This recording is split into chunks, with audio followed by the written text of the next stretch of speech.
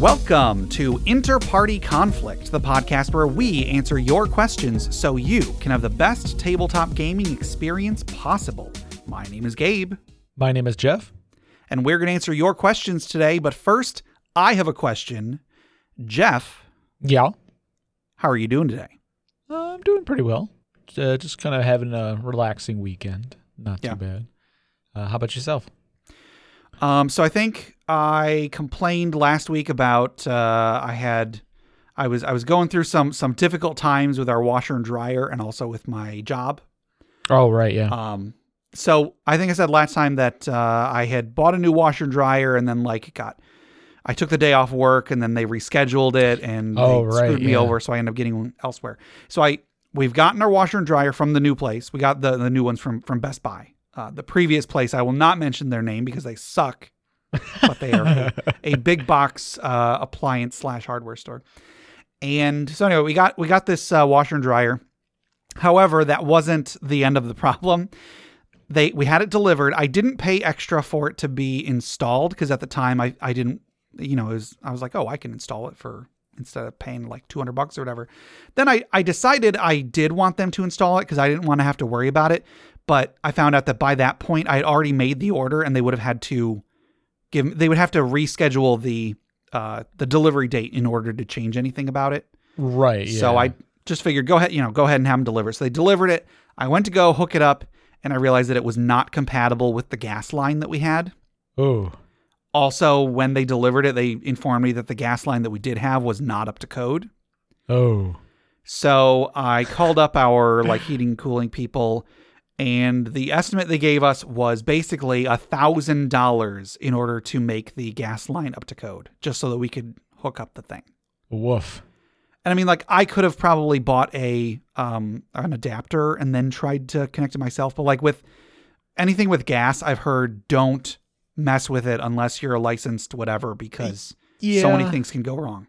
Right. Yeah. Even if you're confident and you know, even if you know what you're doing and you're confident, it still is just, I don't know. I wouldn't mess with it. Yeah. So anyway, there were some more shenanigans I won't get into, but it is now, everything's hooked up.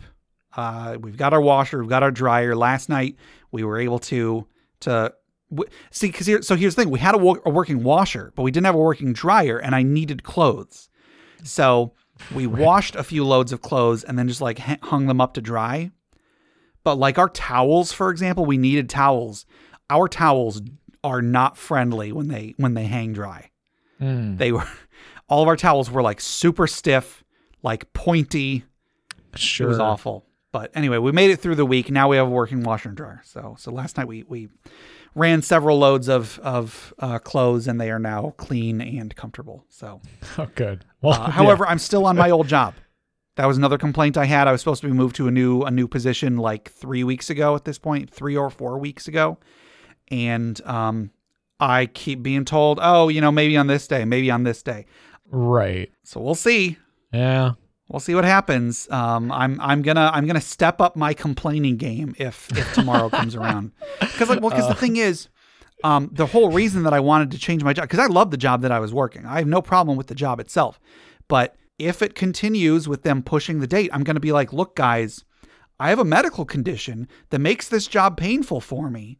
I have to move to a different job. Or I don't know, I'm going to have to take more drastic measures. Something has to be done about this. Right. If it was I broke my hand or something and I couldn't work the job, they would have moved me immediately, Right. Yeah. So I didn't want to have to do that, but I'm going to if after, 3 weeks of having it pushed back and pushed back and pushed back, something's got to be done. So I'm going to start bringing that up if I have to. Yeah. So anyway, it's frustrating because I love my job. I love working where I work. It's just when there is a problem and it's hard to get people moving their feet to actually do something. Right. Yeah, absolutely. So anyway, life sucks and then you die. You want to get into this episode, Jeff? Sure thing, bud. All right. So Jeff, I want you to imagine it's a nicer time. It's a more simple time. you're in the arcade, Jeff. Ooh. And, you've got the games all around you, the sights, the sounds. You've got there's the punch-out machine over there. You hear the Berserk machine is saying, coin detected in pocket, or whatever. And you've got your quarter in your hand, and you're wandering around all starry-eyed at all these bright, shiny machines. And then you see one that you've never seen before. Ooh. You see it. It's way down at the end of the aisle. You see that up on top, it's got this big, foam dragon is sitting on top, and its eyes light up, and you can hear the roar of its flame breath. And as you walk up to the screen, you see the screen is showing this giant pile of gold and diamonds and rubies and all lights, shimmering off of them. And so you hold your quarter and you go to put it into the machine, and then you look up at the title screen. And do you know what the title screen says, Jeff? You know what this game is called? What is it called? This game is called The Dragon's Hoard.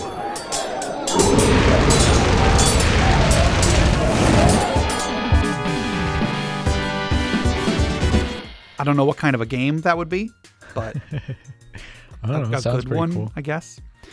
So today's magic item was submitted by James D.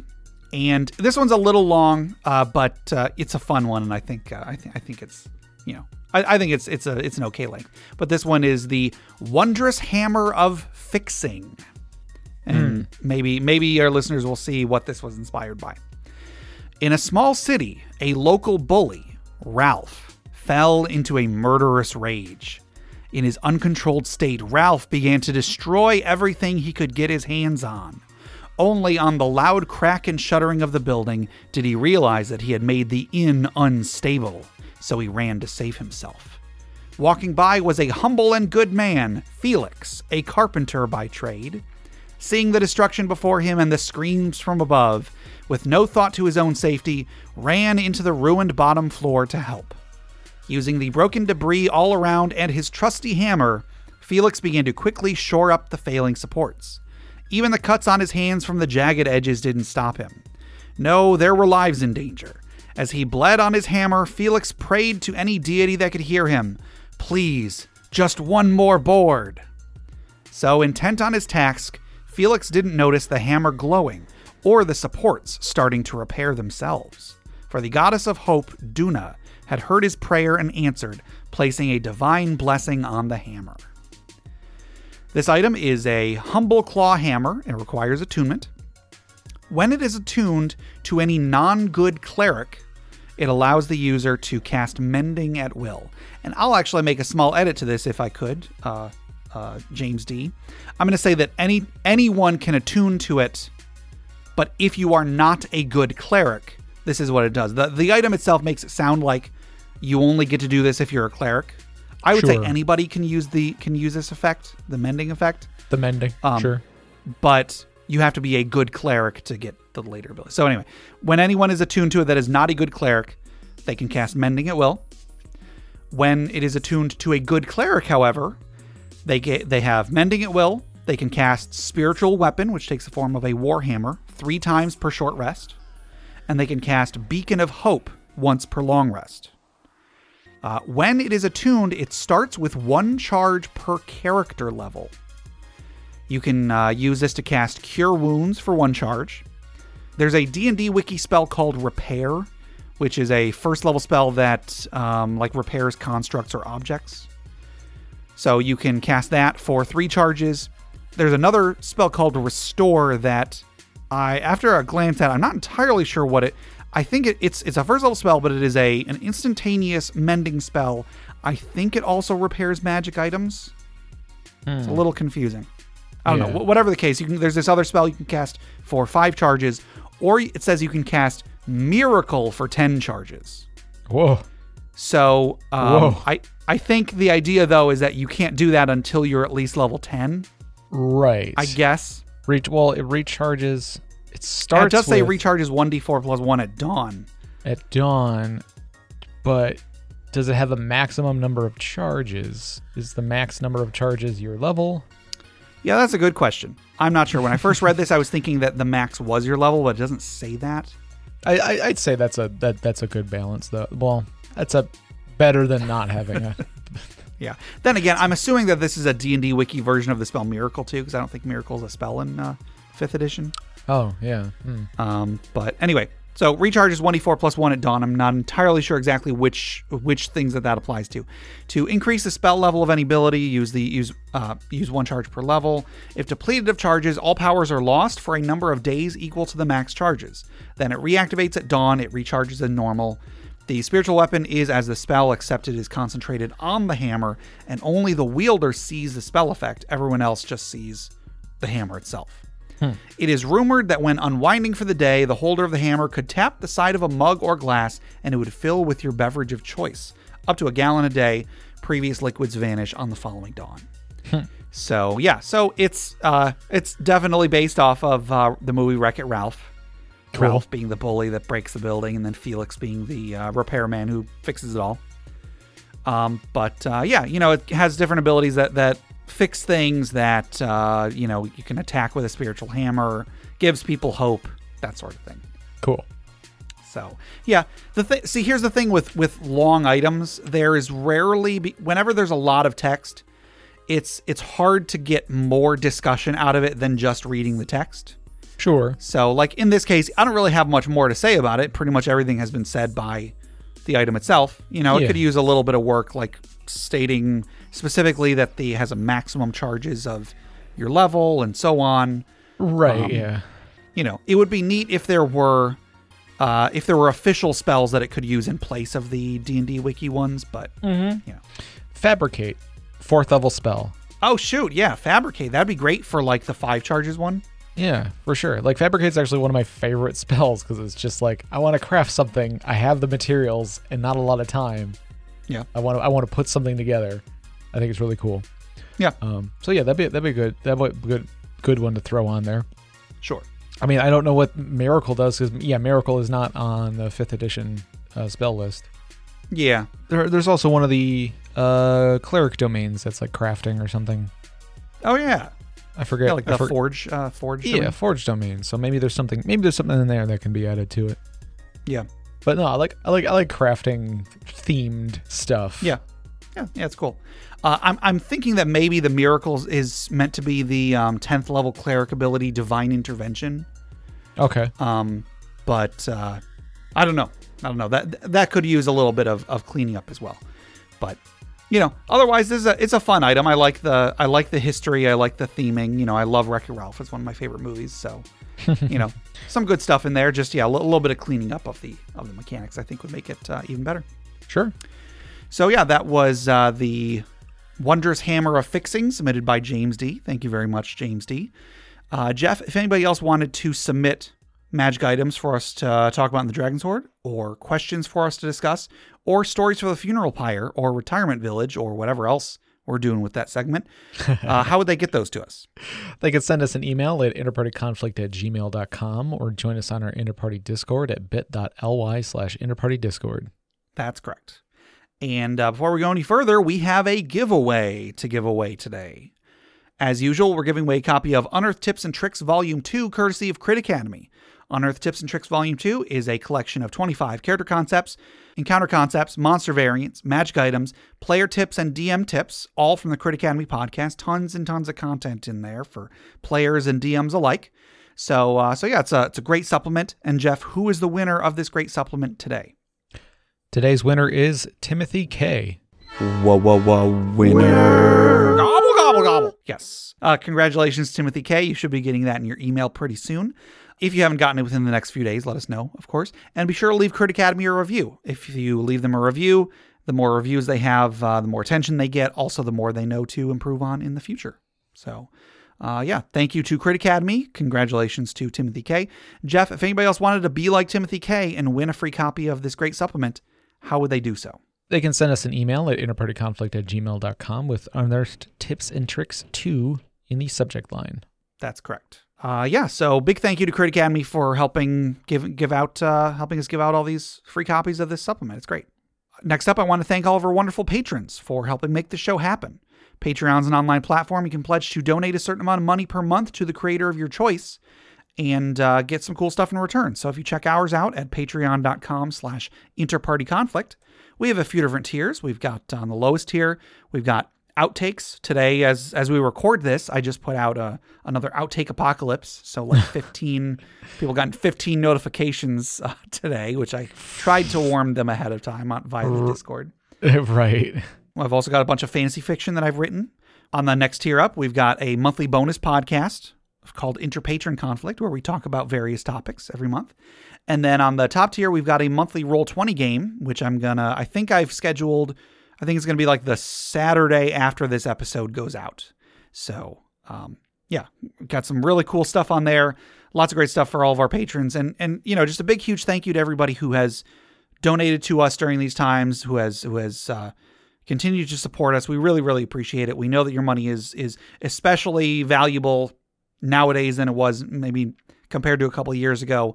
So we appreciate that you guys are willing to donate to us, even though things are tough right now. So big thank you.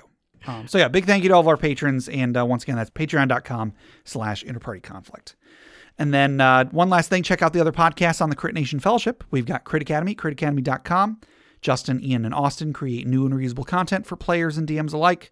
The Kind GM podcast is an advice podcast like our own, but focused specifically at running a game rather than necessarily playing a game. And then check out Brute Force and Ignorance. They're an actual play podcast. They're still on hiatus, unfortunately. And also check out D&D Character Lab, where Garen and Dan made characters every week and pitted them against each other to debate whose characters were better. So enough of all that. Let's get into some questions, Jeff. Our first question comes from Ragnar Dragonfire on Reddit, and they ask, what do you do when a player writes an epic backstory for a first-level character? Yeah, and small disclaimer, this particular Reddit user didn't specifically submit that question, but this is a topic that we've talked about on the podcast in the past, and I was in a Reddit discussion recently. This was Ragnar Dragonfire was one of the people that I was kind of going back and forth with a bit. And so the contentious topic was, is it okay basically to make a first level character who has an epic backstory? And if it is okay, so I wanted to use that to get some discussion for if it is okay, how do you rationalize that? How do you fit that all together? Yeah. If it's not okay, why isn't it okay? Now, I'll say I do think it's okay. Like that's going to be my stance. But, let's talk about some of the reasons why one person could think that it is okay. I have some examples of why people think it's not okay. We'll kind of go through those, and then, we can talk about that. Talk about how to make this work if it's something that you want to do. Mm-hmm. So we've talked about this in the past. Yeah. I've been pretty outspoken about, I think that you shouldn't be limited by what level your character is, because level isn't really a thing. It's not a thing in the universe. It's, it's something outside of the game. So I don't think that you should be limited in game. What are your thoughts on that, Jeff? I think off the bat, I believe if you want to make your character's backstory as epic as possible, go ahead and do it. Yeah. But I feel like if you are going to have a big epic backstory, you should definitely talk with your DM about it, because there is going to need to be some work done to fit it into everything else. Sure. But I would never want to stop anybody from having the cool backstory. But I do see where the problems lie. I do sure. It can be really challenging and difficult, and it can also make things awkward for everybody else in the group. Sure. In some cases. So like most things, there's a way to do it right and a way to do it wrong. There's right. a way to react to it right and a way to react to it wrong. Mm. It's not going to be unilaterally good and unilaterally bad, but I just think that if you do make a blanket statement of, if you're a first level character, your character was a peasant, or your character didn't do anything of note before level 1. Yeah. If you make that as a blanket rule, you're cutting yourself off from a lot of fun world building, a lot of fun character building. And, again, I know some reasons why some people would not want to do that, but again, just you're cutting yourself off unnecessarily.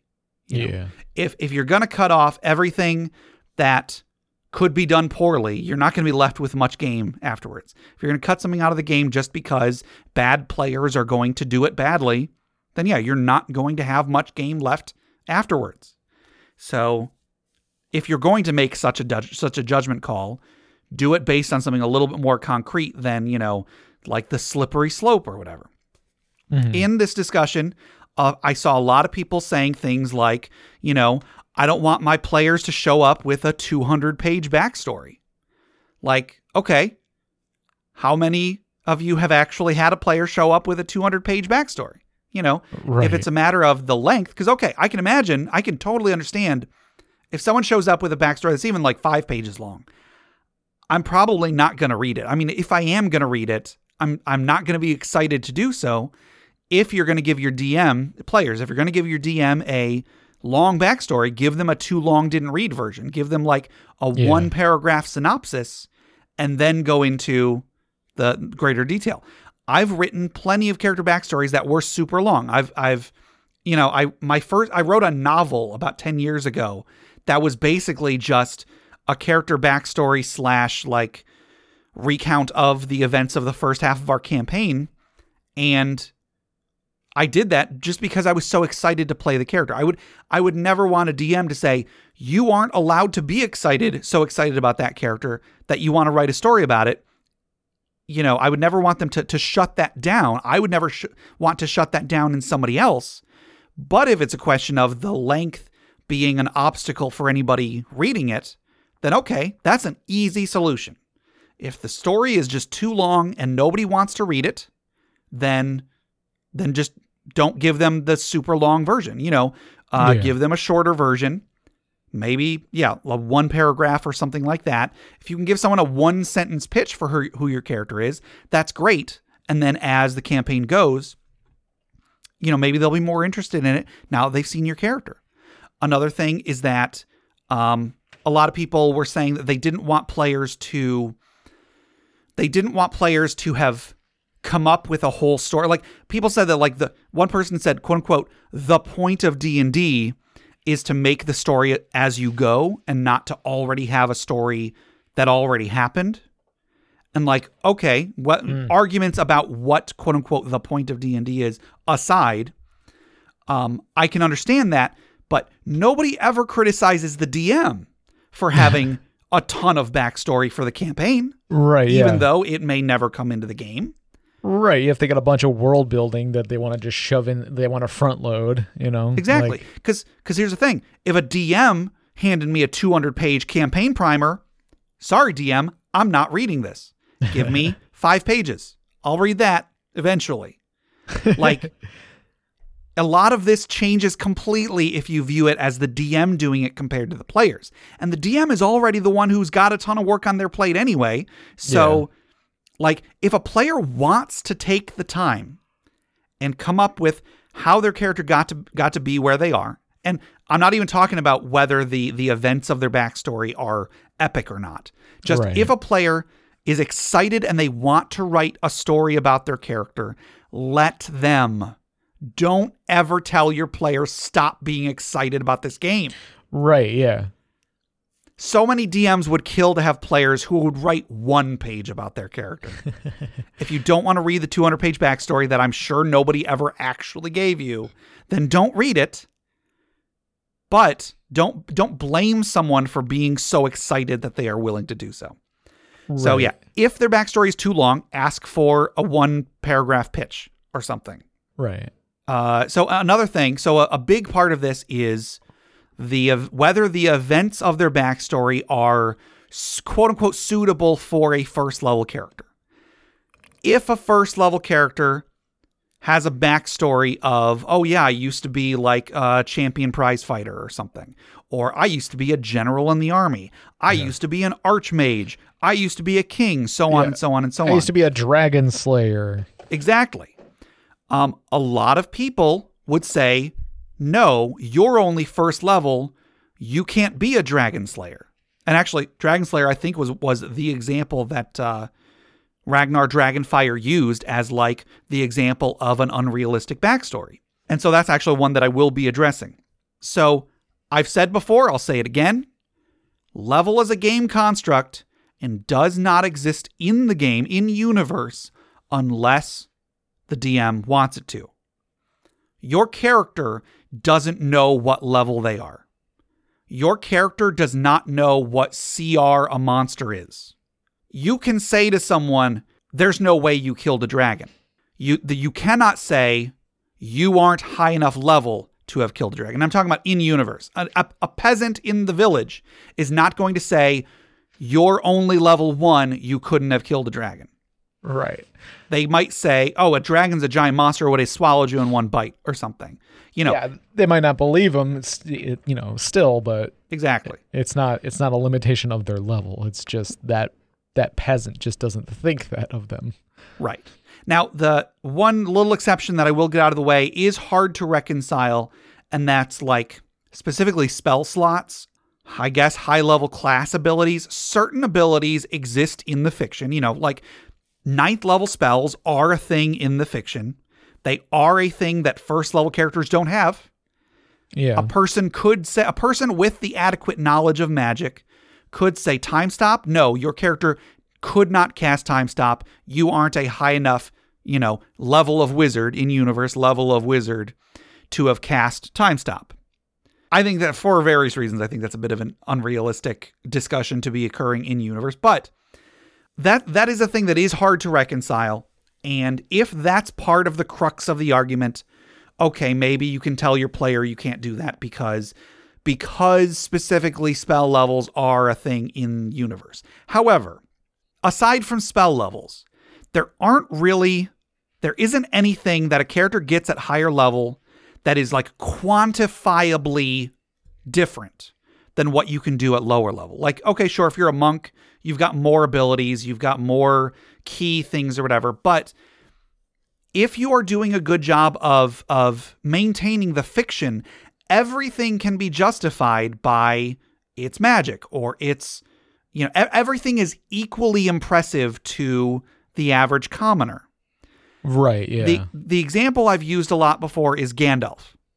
Gandalf in Lord of the Rings only ever cast what we know as like second level spells, basically because a few of the lower level spells were based specifically off of things that Gandalf did in Tolkien's writing.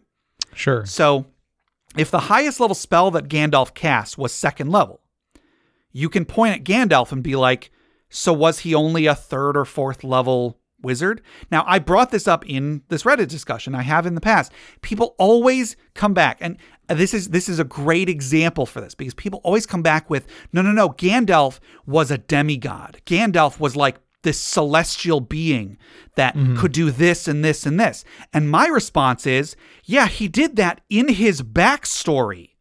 Right. In the fiction, in the story of Lord of the Rings, Gandalf does very little that would be game mechanics.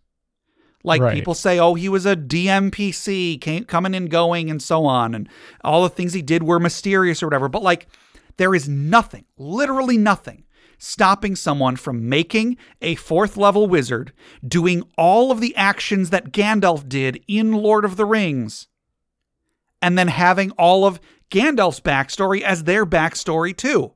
People always have this knee-jerk reaction of, no, you can't do that. He was clearly something way bigger and better. And my response is, so can your characters be.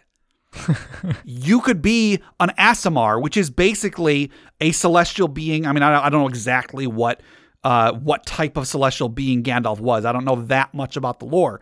But you could have the same backstory as Gandalf and then play as a 4th level character, and then there would be no quantifiable difference between your character and Gandalf's character if you looked at what they did side by side.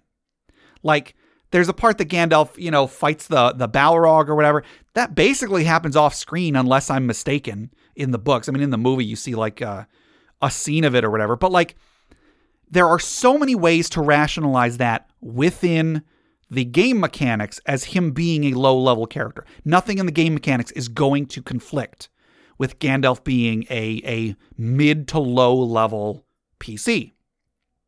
In the same way, you can make characters that have a cool backstory, and it's okay. Like I said, like I don't want my players to have a 200-page backstory. Like, again, Gandalf has way more than 200 pages of backstory. He has, if I'm not mistaken, I could be wrong, but I think the Silmarillion is entirely Gandalf's backstory. There are so many 100 pages of backstory for Gandalf. And nobody bats an eye. I mean, you might not read it. You don't need to read it in order to read Lord of the Rings. The Hobbit is itself a backstory for an item that exists in the Lord of the Rings. So many people are so against this thing that when viewed by something they're already familiar, when they view it in the context of something they're already familiar with and that they already like, they're perfectly fine with it. Sure. So it's crazy to me that people are so resistant to a player creating such a thing when, these sort of things already exist in popular fiction. Like, all popular fiction, even the ones that are based on D&D, operate outside of level. I've read books that are based on D&D campaigns. I've read some of the Dragonlance books. I've read a couple of the Forgotten Realms books and a couple of the Eberron books. And like, guess what, guys? Fights in those books don't consist of he attacks and misses. He attacks and does, a portion of his enemy's life force. He attacks again. He attacks again. No, fights are like one swing, that guy's dead. Thrown dagger, that guy's dead. Jump out of a thing explodes, everybody's dead. Like, it happens in popular fiction, and it can happen in your backstory too. Smaug, once again going with the Lord of the Rings, the Tolkien stuff, Smaug the big dragon, unless I'm mistaken, it's been a long time since I read The Hobbit, Smaug was killed by one arrow. One arrow into his weak point killed him. Yeah. In D&D, sure, you can get a critical hit, but a critical hit, no matter what, is not going to be enough to kill a gargantuan dragon. It's just not going to happen. But it happens in fantasy fiction. Therefore, it can happen in your backstory. In the game, in an actual combat, no, you're not going to be killing a dragon with one arrow, but we're not talking about stuff that actually happens during the game. We're talking about backstories. I always kind of picture backstories as being like the idealized, fictionalized version of what actually happened. Sure. Similarly, if you were to write a book after the campaign is over, you probably wouldn't have been standing there in front of the ogre attacking next round, attacking next round, attacking. That's not fun to read. Right. You would be writing the book as, I jumped in there, I stabbed him in the heart, and he was dead. Right. Or, he threw me through a window, and then I climbed back in and whatever. So similarly, if you view backstories as the same thing, then it's not, with the Dragon Slayer example, it's not like, oh yeah, I had enough hit points to stand there and whittle down the dragon's hit points until it died. No, I'm a Dragon Slayer because, the dragon flew by me. I threw a dagger, it caught it in its weak point, and the dragon died. That kind of a framing makes much more sense for a quote-unquote Dragon Slayer backstory than just the actual game mechanics of fighting a dragon would be. Yeah. I mean, the backstory is, it's supposed to be more interesting than than the mechanics. Oh man, could you imagine if somebody wrote a character backstory that played out like a D&D He campaign? rolled a 13. And then we all insisted on going to the tavern at the same time instead of going separately because we didn't want to get caught unaware. Right. You don't ever split the party. We all traveled within 5 feet of each other at all times. So you can definitely see backstories as more like a folklore kind of tale of the great deeds that you've done in the past. But at the same time, there are going to be players that are going to be like, no, this is exactly what happened. This is what my character was an archmage, is an archmage. They might insist that these things are, one-to-one representation of their abilities in the game or something, and and that could just be a less experienced, player, somebody who got a little bit too excited about the idea of what their character is. So I think there should be some limitation on their enthusiasm. Like, or you don't want somebody to have like too high of an expectation of what the game's going to be like, for if specifically for like newer players.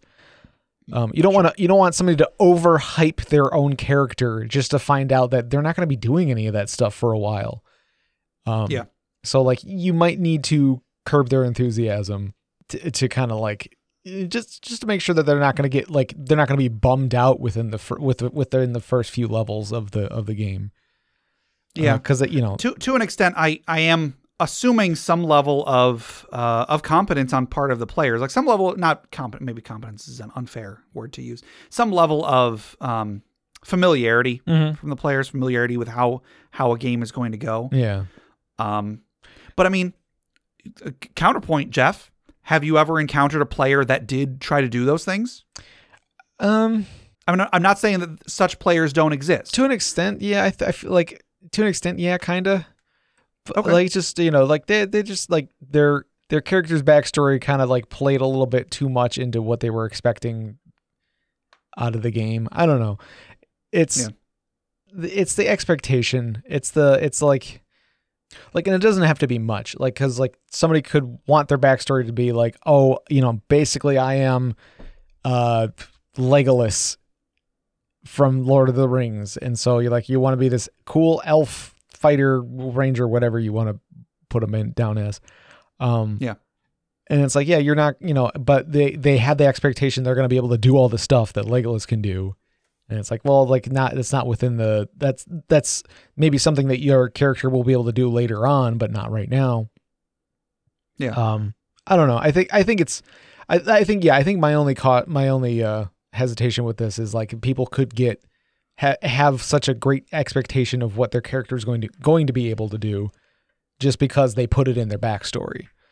But I think when you're talking about like people who are more experienced and don't have like that, that aren't going to have that expectation, but still want to have a cool epic backstory. Sure. Yeah, it's tough because like it is one of those things you really got to work with your DM.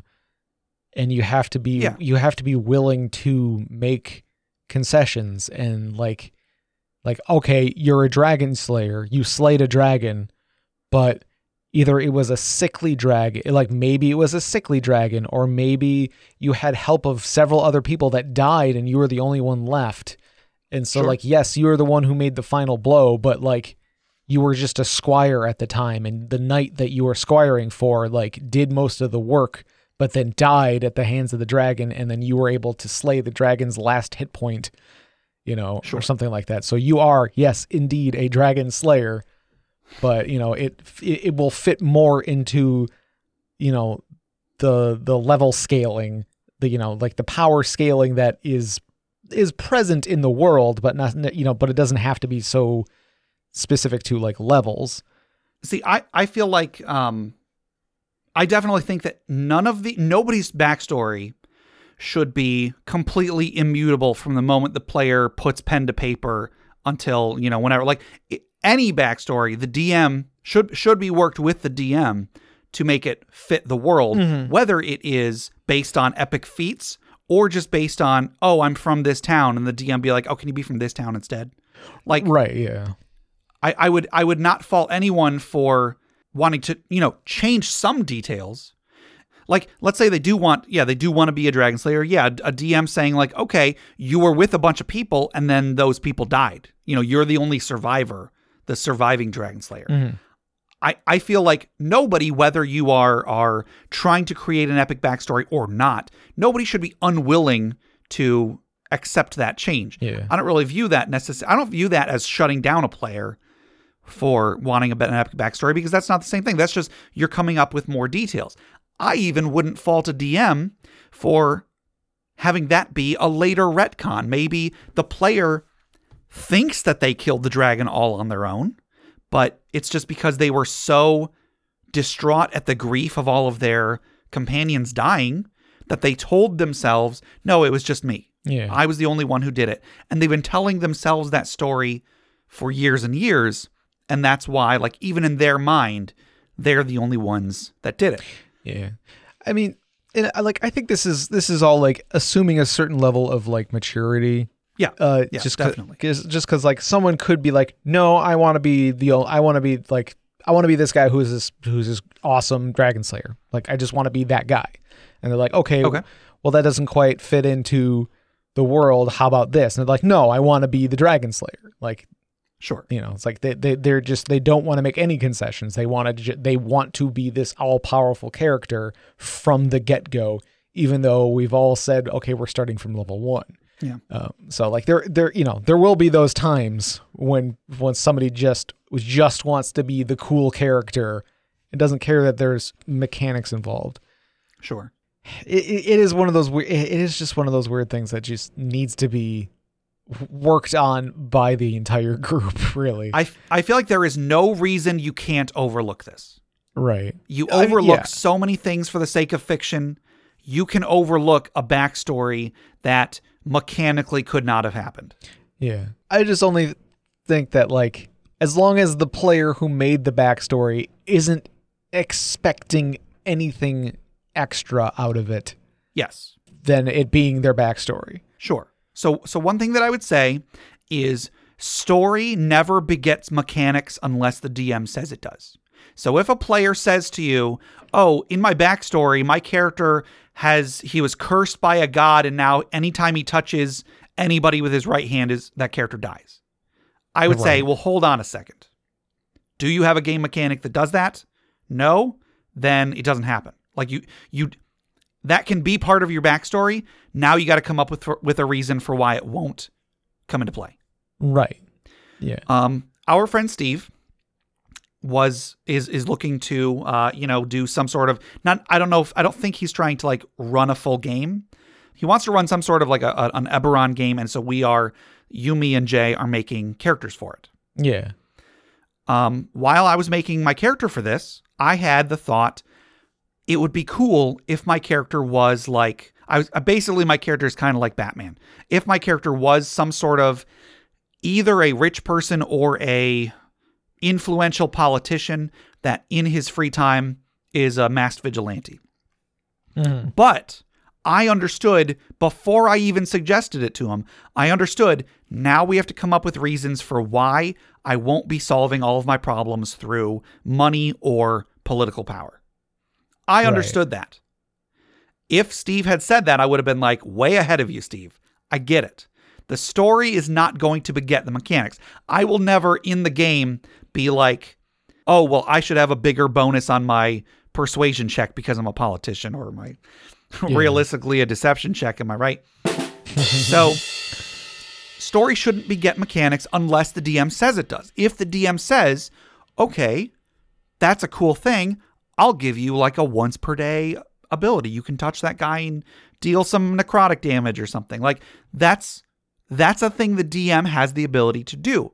Yeah. However, it's not there unless you have the mechanics for it. Story never begets mechanics, but mechanics can beget story. You can say my character is proficient in this skill, therefore here's part of my backstory to justify it. You would never say my character in his backstory can do this, this, this, and this, so give me extra proficiencies. You can never say that. That's if you make that clear to your players. Anytime a player suggests that they should be able to do something extra mechanically, shut them down. Unless you're okay with it, in which case you're taking it in your own hands.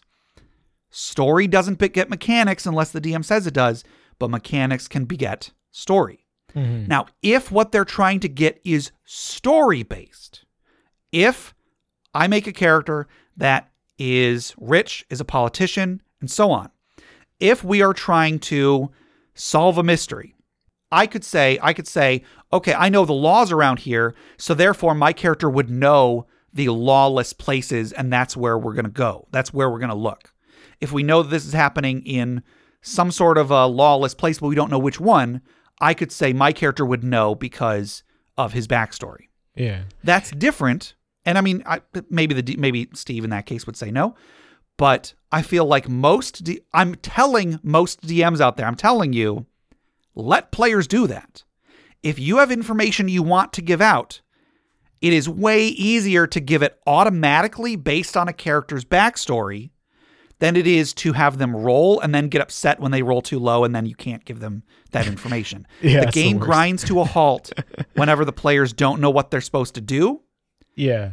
So if a player has a narrative reason to be able to just automatically bypass something, let them do it. Right. Yeah. Like if they're using their epic backstory to make the game move forward, yes, like let them do that. Absolutely.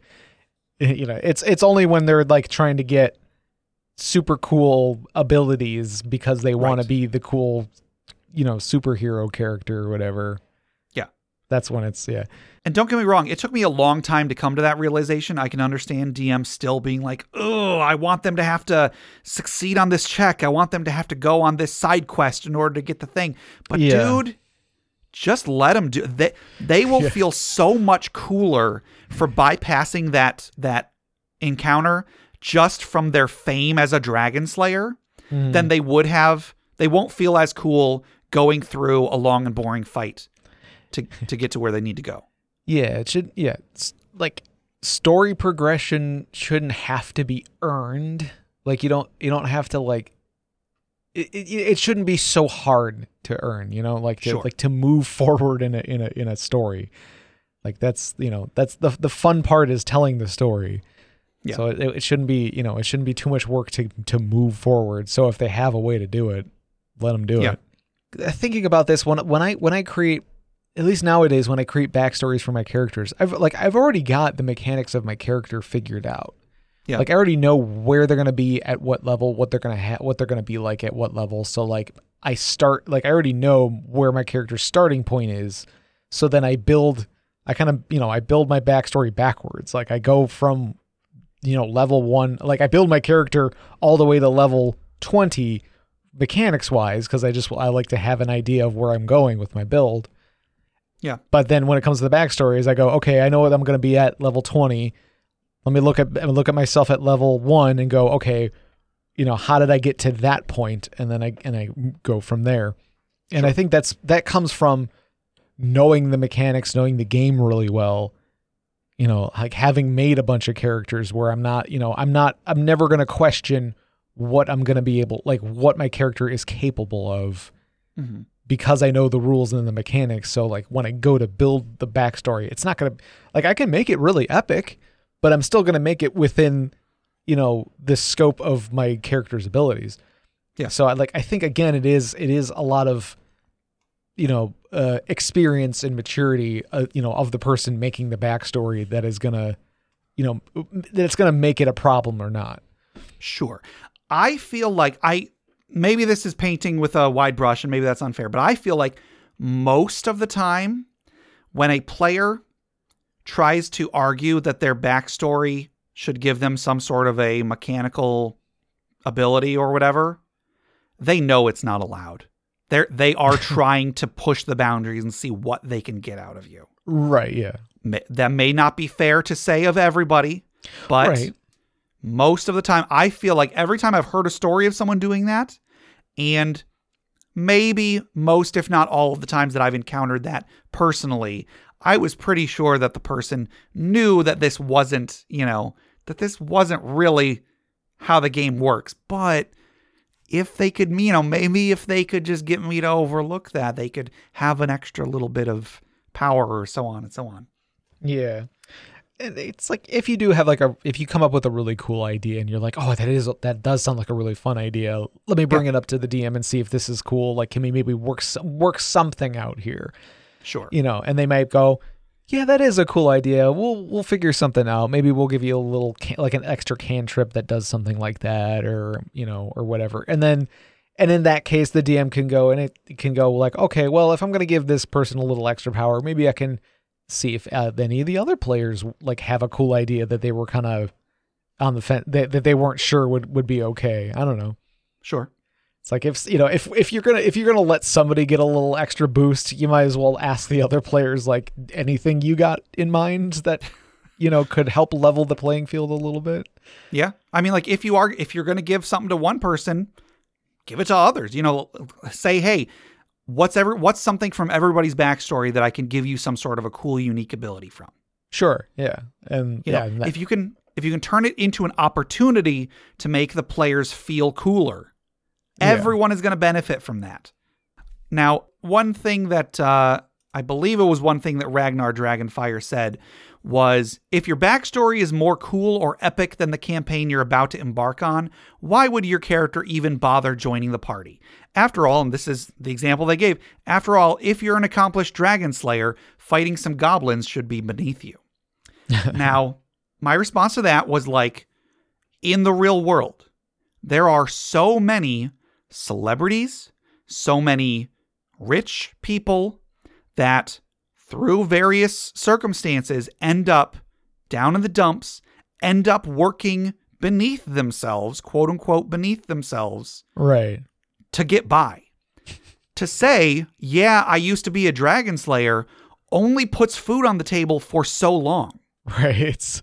I mean, how many times have you seen that commercial where a used to be A-list actor is now in a commercial for, I don't know, like some car or something. I don't know. Sure. No, exactly. Perfect. You're just like, oh man, work's not so good right now, huh? Exactly. I feel like while this was meant as an example of why you shouldn't do this, I'm like, I want to play that character. I used to be a dragon slayer, so now what happened to me that I have to take? The only quests that I can go on are to fight freaking goblins. Yeah. I have to kill rats in a basement. That's how low I have sunk. Yeah, like maybe your character's getting old, or maybe they've taken to drinking or something. Or, sure. You know, it could be like a Inigo from Princess Bride. Yeah, absolutely. Yeah, like, you know, he has a drinking problem. Like, he's an amazing fighter, but he has a drinking problem. So maybe that's you used to be the best swordsman. Yeah. But now you're kind of not, you're not on top of your game anymore. And so now you're back at first level, quote unquote. Sure. I feel like it should be, I know that D&D doesn't do this, but everyone should be willing to accept narratively that characters are going to grow and shrink in power at different rates. Like, you know, everybody talks about like, oh, the Archmage that, you know, it took them like 200 years to reach the highest echelon of power or whatever. But then you actually play a wizard in D&D and you've got like 50 years of backstory, and then in the next 2 months you make it to 20th level because of just how D&D works. Yep. So growing in power at wildly different rates is fine. We should also be okay with the idea that sometimes people shrink in power. Have you ever played a video game sequel? Right. Characters lose access to their gear, to their abilities. It happens. Book sequels do the same thing. In the Percy Jackson series, Percy Jackson and the Olympians was a series, young adult series written by Rick Riordan, where at the end of the series, small spoilers, the main character wins. Okay, that's not really that big of a spoiler, but the main character is freakishly powerful to the point where he is literally invincible at one point at the end of the series. So when the following series came around and the writer was going to include him as a main character, the number one first thing he did was take away that invincibility. This character was, bar none, the most powerful character in the fiction. And then in the beginning of his next appearance in the following series was like, yeah, he doesn't got any of that. He's just a normal person. Maybe he got a little bit of latent power in there that will come out at the same rate that it did originally. But he immediately lost his invincibility. He lost a lot of his memory, so he didn't even know where he didn't know how powerful he was. And so it is a very common thing in fiction to reset back to zero. Mm-hmm. Maybe not even necessarily back to zero, but like reset back to pretty darn low. Right. And if you try, you can come up with reasons for why your character is the same way. If you're a fighter, you have a drinking problem and you've been out of practice. 100%, boom, done. 100%. You just did it. If you're a wizard, a ritual went wrong and you lost all your power. Your power was siphoned off by a rival wizard or whatever. If you're a cleric, your god turned their back on you, or your god died, or something like that. For every character concept, there is a way that you can rationalize why you used to be a legendary dragon slayer and now you are fighting goblins. It's going to take some work, and that work can be very fun if you're viewing it as an opportunity rather than an imposition. If you work with your DM to figure out why is it that my character can't access all of his money, all of his political power, then you can come up with reasons that will be suitable for everyone.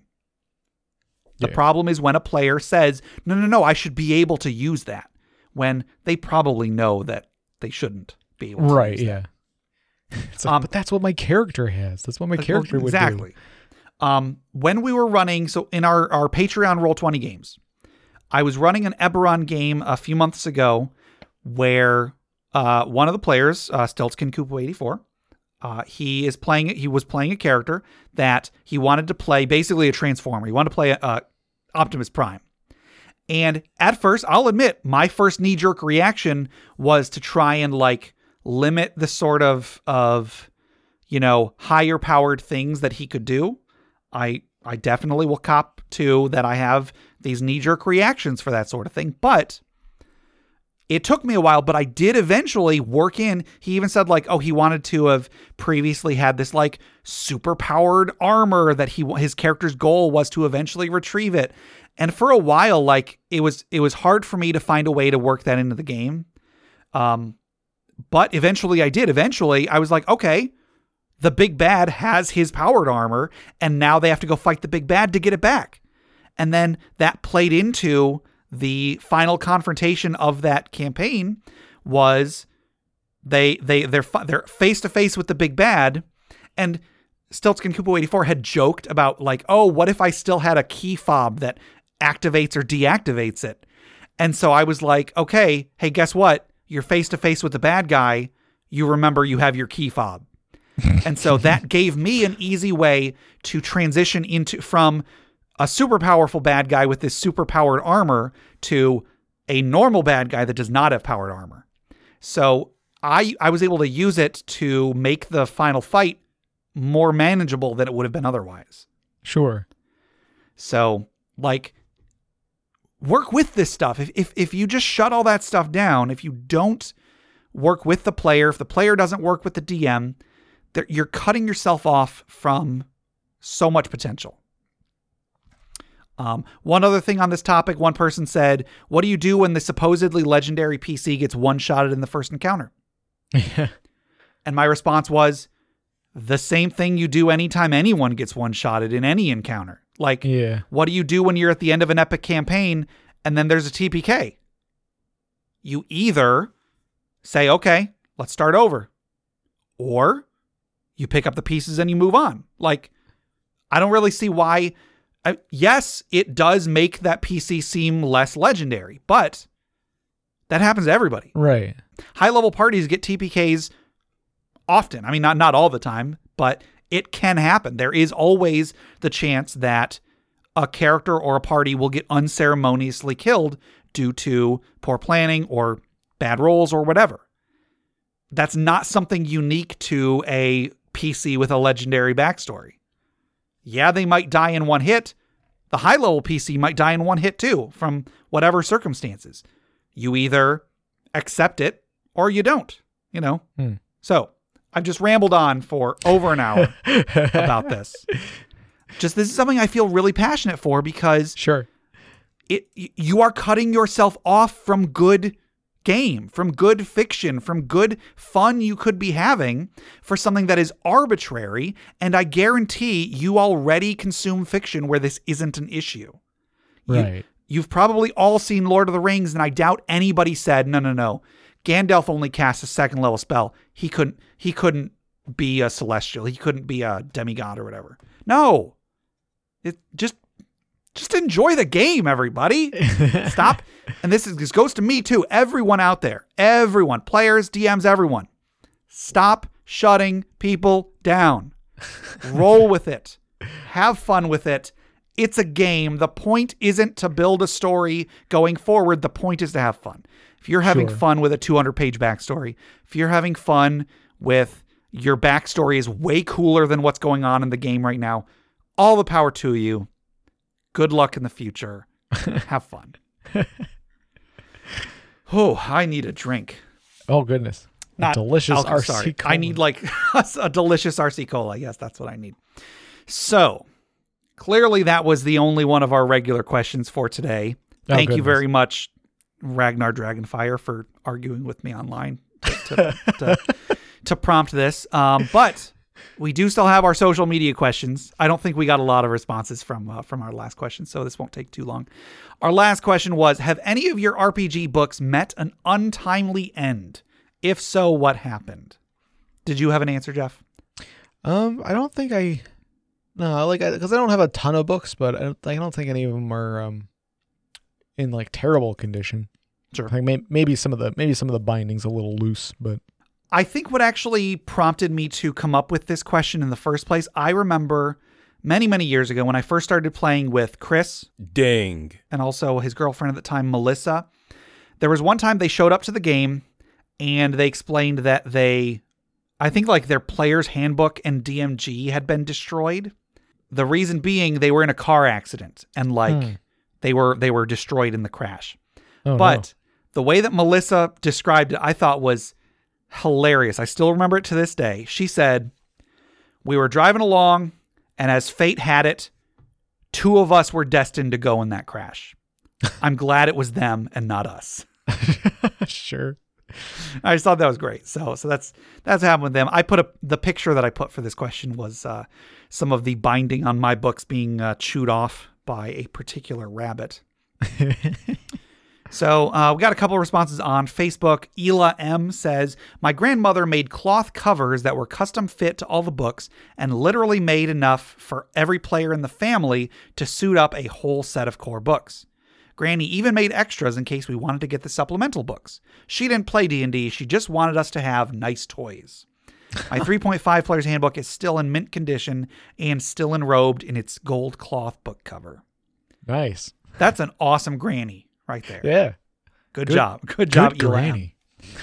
Sean M says, it's not an end, but this time last year, I got Ghosts of Saltmarsh for my birthday. My puppy was 5 months old and teething. Oh, yep. It went that well. Oh, yeah. Pour one out for the for the lost friends. Oh, but the puppy. Over on Reddit, Brandondorf. I haven't heard from Brandondorf in a very, very long time. Yeah. Brandondorf says, this must have been sometime between 2014 and 2016. I was brand new to D&D at the time and was also a young college student, aka very broke. So buying my very own brand new 5th edition Player's Handbook was quite the milestone for me. I took it pretty much wherever I went in my high school backpack to look over and read if I ever had time between classes and work. One day, I went on a hike with my friend and our dogs. I had just gotten out of class, so my backpack with my Player's Handbook, along with a laptop, textbooks, and countless notes, sat in the backseat of my car. I'm sure you know where this is going. We parked at the start of the trail and had a fun time, only for any and all good feelings to be shattered just like the back windows of my and my friend's cars. They had been broken into and our things had been stolen. My friend lost his laptop as well. Police were called and, of course, nothing was recovered. It was a truly unfortunate time in my life, especially since paying for the window repair was quite the chunk out of my bank account. I also forgot to mention that it was finals week, so all of my schoolwork and a good number of textbooks had been nicked. Ugh. Fortunately, I had a great statistics professor who felt for me and happened to be retiring that year. She gave me her instructor's edition of the textbook and gave me extra time to study. Also, I have great friends who pitched in for a brand new Player's Handbook for me. So I guess everything turned out all right. Cool. There you go. It's why you got to trap your books, everybody. Wizards know what they're doing. They trap their spell books just like you should trap your Player's Handbooks. Right.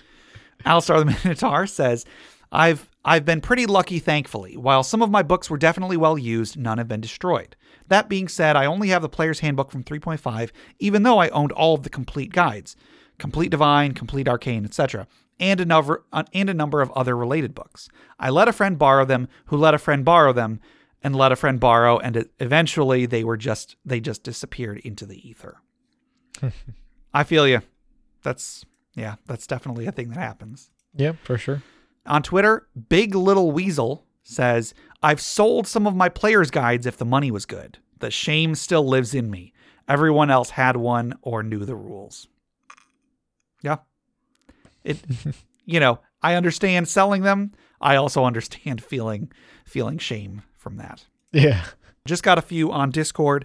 Stiltskin84 says, I've never had to retire a book yet, but I have spilled lactose-free milk on a couple of the pages, which stuck together when they dried, despite my having toweled them off. Never eat cereal or maybe any food over an open D&D manual. Right. Yeah, that's true. The Beverage Tea, looking at the picture of my books with the chewed binding, says, that picture is far sadder than any of the Funeral Pyre submissions so far. Books are the genesis of heroes, so books are greater than heroes. Yeah. Collins B says, can't recall the title, but one of the early RPG books I purchased had an extremely untimely end. I had just purchased it from Barnes & Noble and had driven to a dentist appointment. I made the fatal mistake of leaving the book resting on the dashboard of my car. It sat in the sun the entire time I was in there, and when I returned to the car, the binding had melted, and the book was just loose pages and the cover. I am now eternally paranoid whenever I buy something that it is placed in a protected spot in the car so that traumatic experience won't happen again. Certainly part of the reason I almost exclusively use D&D Beyond now. Yeah, there you go. Yeah. Always got to take care of leaving stuff in the car. Yeah. Peace-Roy Pancake says, dude, these things cost me 50 euros a piece. They look as if they've never been used except a few sticky notes. I can find stuff more easily. If I could vacuum seal them and still use them, I would. Yeah. Like laminate every page. Yeah. So that was our responses. Thank you very much, everybody who wrote in. So that was our last social media question. Our next one, and this is one of those like fairly open-ended ones. Design a magic ritual. What does it require and what does it do? And this was sort of submitted by a listener, Black Magus 2651, emailed me with kind of like just a description of a ritual. I'm not sure if it was for one of the segments of the show, but it gave me the idea. I mean, what if we did? What if people designed rituals? So yeah. Right. Yeah. What does it do, and what do you have to do in order to perform it? This makes me think of in World of Warcraft. Yeah. There was one of like with Warlock, there was like a high level Warlock spell where you needed like 5 people, and you would channel this spell, and one random person in that group would die, but you would summon a really powerful summon a demon. Doom Guard. Yeah, and then you could then enslave that demon and then fight with it. Yes. Oh man. And it was like I've never done this, and like I've played Warcraft over the years, and I've played Warlock was one of my main characters that I played, so like it's just one of those things that you always just heard about but never did. And like I don't know, it's just like a really cool idea. It's like, oh, one of us is gonna die, but we get this powerful demon to fight with us. And what you got to do is you got to use that in the middle of like a low level settlement, and then don't enslave it. Right. Oops. And over the years, as they like updated the game and stuff, like they got rid of that, and then but they brought the Doom Guard, the Doom Guard back, but as just like a 10-minute. Yeah, you just summon it, but it's like a 10-minute cooldown, and then it's only up there for like 12. It only stays around for 12 seconds and does a bunch of damage and then leaves. But I feel like they've brought it back or something. I can't remember. I feel like there is something where they brought something similar back to Warlock recently. I can't remember. But yeah, but I like stuff like that where it's like you got to get a bunch of casters together and summon a giant demon that may or may not help you. Who knows? Yeah. So yeah, I don't have a good answer. I will try to come up with something good between now and when we get listener submissions for this. Cool. So that'll do it for our questions for today. Thank you again, everybody. That was a very long question segment. I apologize, but I don't know. I'll see how long it is after editing. So let's before we close out, let's relax. Myself especially, Gabe. Calm down. Calm down, Gabe. Let's relax. Let's take a deep breath. Let's remember those who have come before us, who have given their lives so that we may have a better world to live in. If it was in your backstory, it doesn't count apparently. as we toss another log onto the funeral pyre.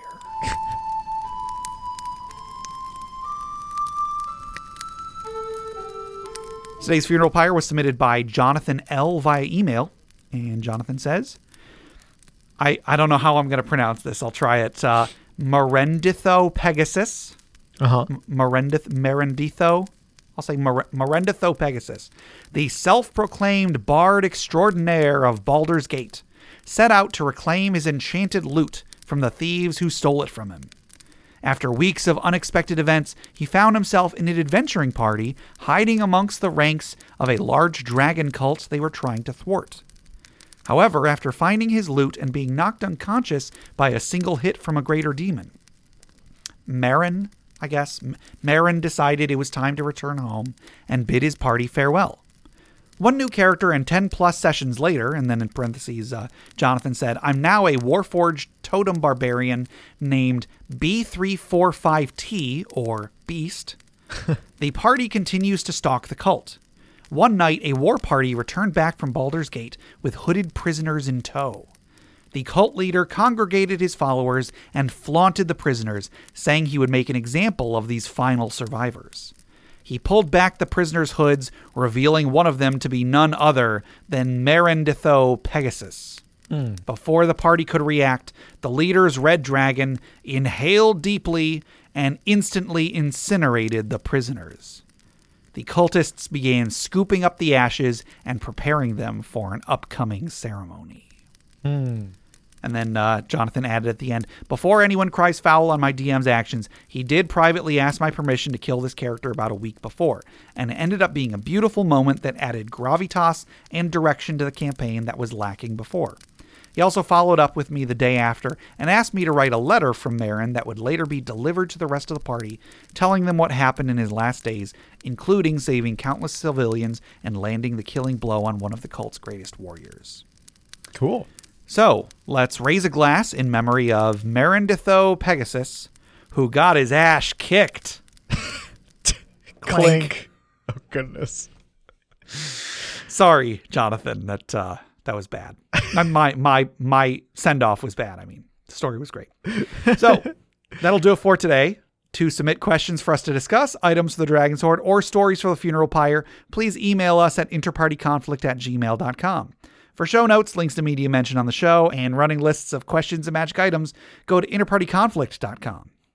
Join the discussion on social media. Find us on Facebook, facebook.com/interpartyconflict, on Reddit at r/interpartyconflict, on our Interparty Discord, or on Twitter at InPartyConflict for our weekly social media questions. Your answers might end up on the show. Check us out on iTunes, Google Play Music, Stitcher, YouTube, Spotify, anywhere you download podcasts. Please rate, review, subscribe, or just tell a friend. If you want to support the show monetarily, check out the rewards at patreon.com/interpartyconflict. We have a few different tiers, so anything you can spare, even $1 a month, would go towards making the show better, and you'll get bonus content for it. Jeff, tell us about FriendQuest. FriendQuest is a YouTube channel where you can watch us play video games, or you can watch me play games live over at twitch.tv/tiltedturtle. There you go. Also head over to bit.ly/interpartyconflict to take a short survey about our show. What you like, what you don't like, etc. And just for taking it, you'll get 2 free printable board games, courtesy of Mary and Tom over at hollandspiel.com. And our music is made by Boxcat Games from Nameless to Hackers RPG. So, Jeff, until next time. Gabe, you should know the outro. It was in page 134 of my backstory.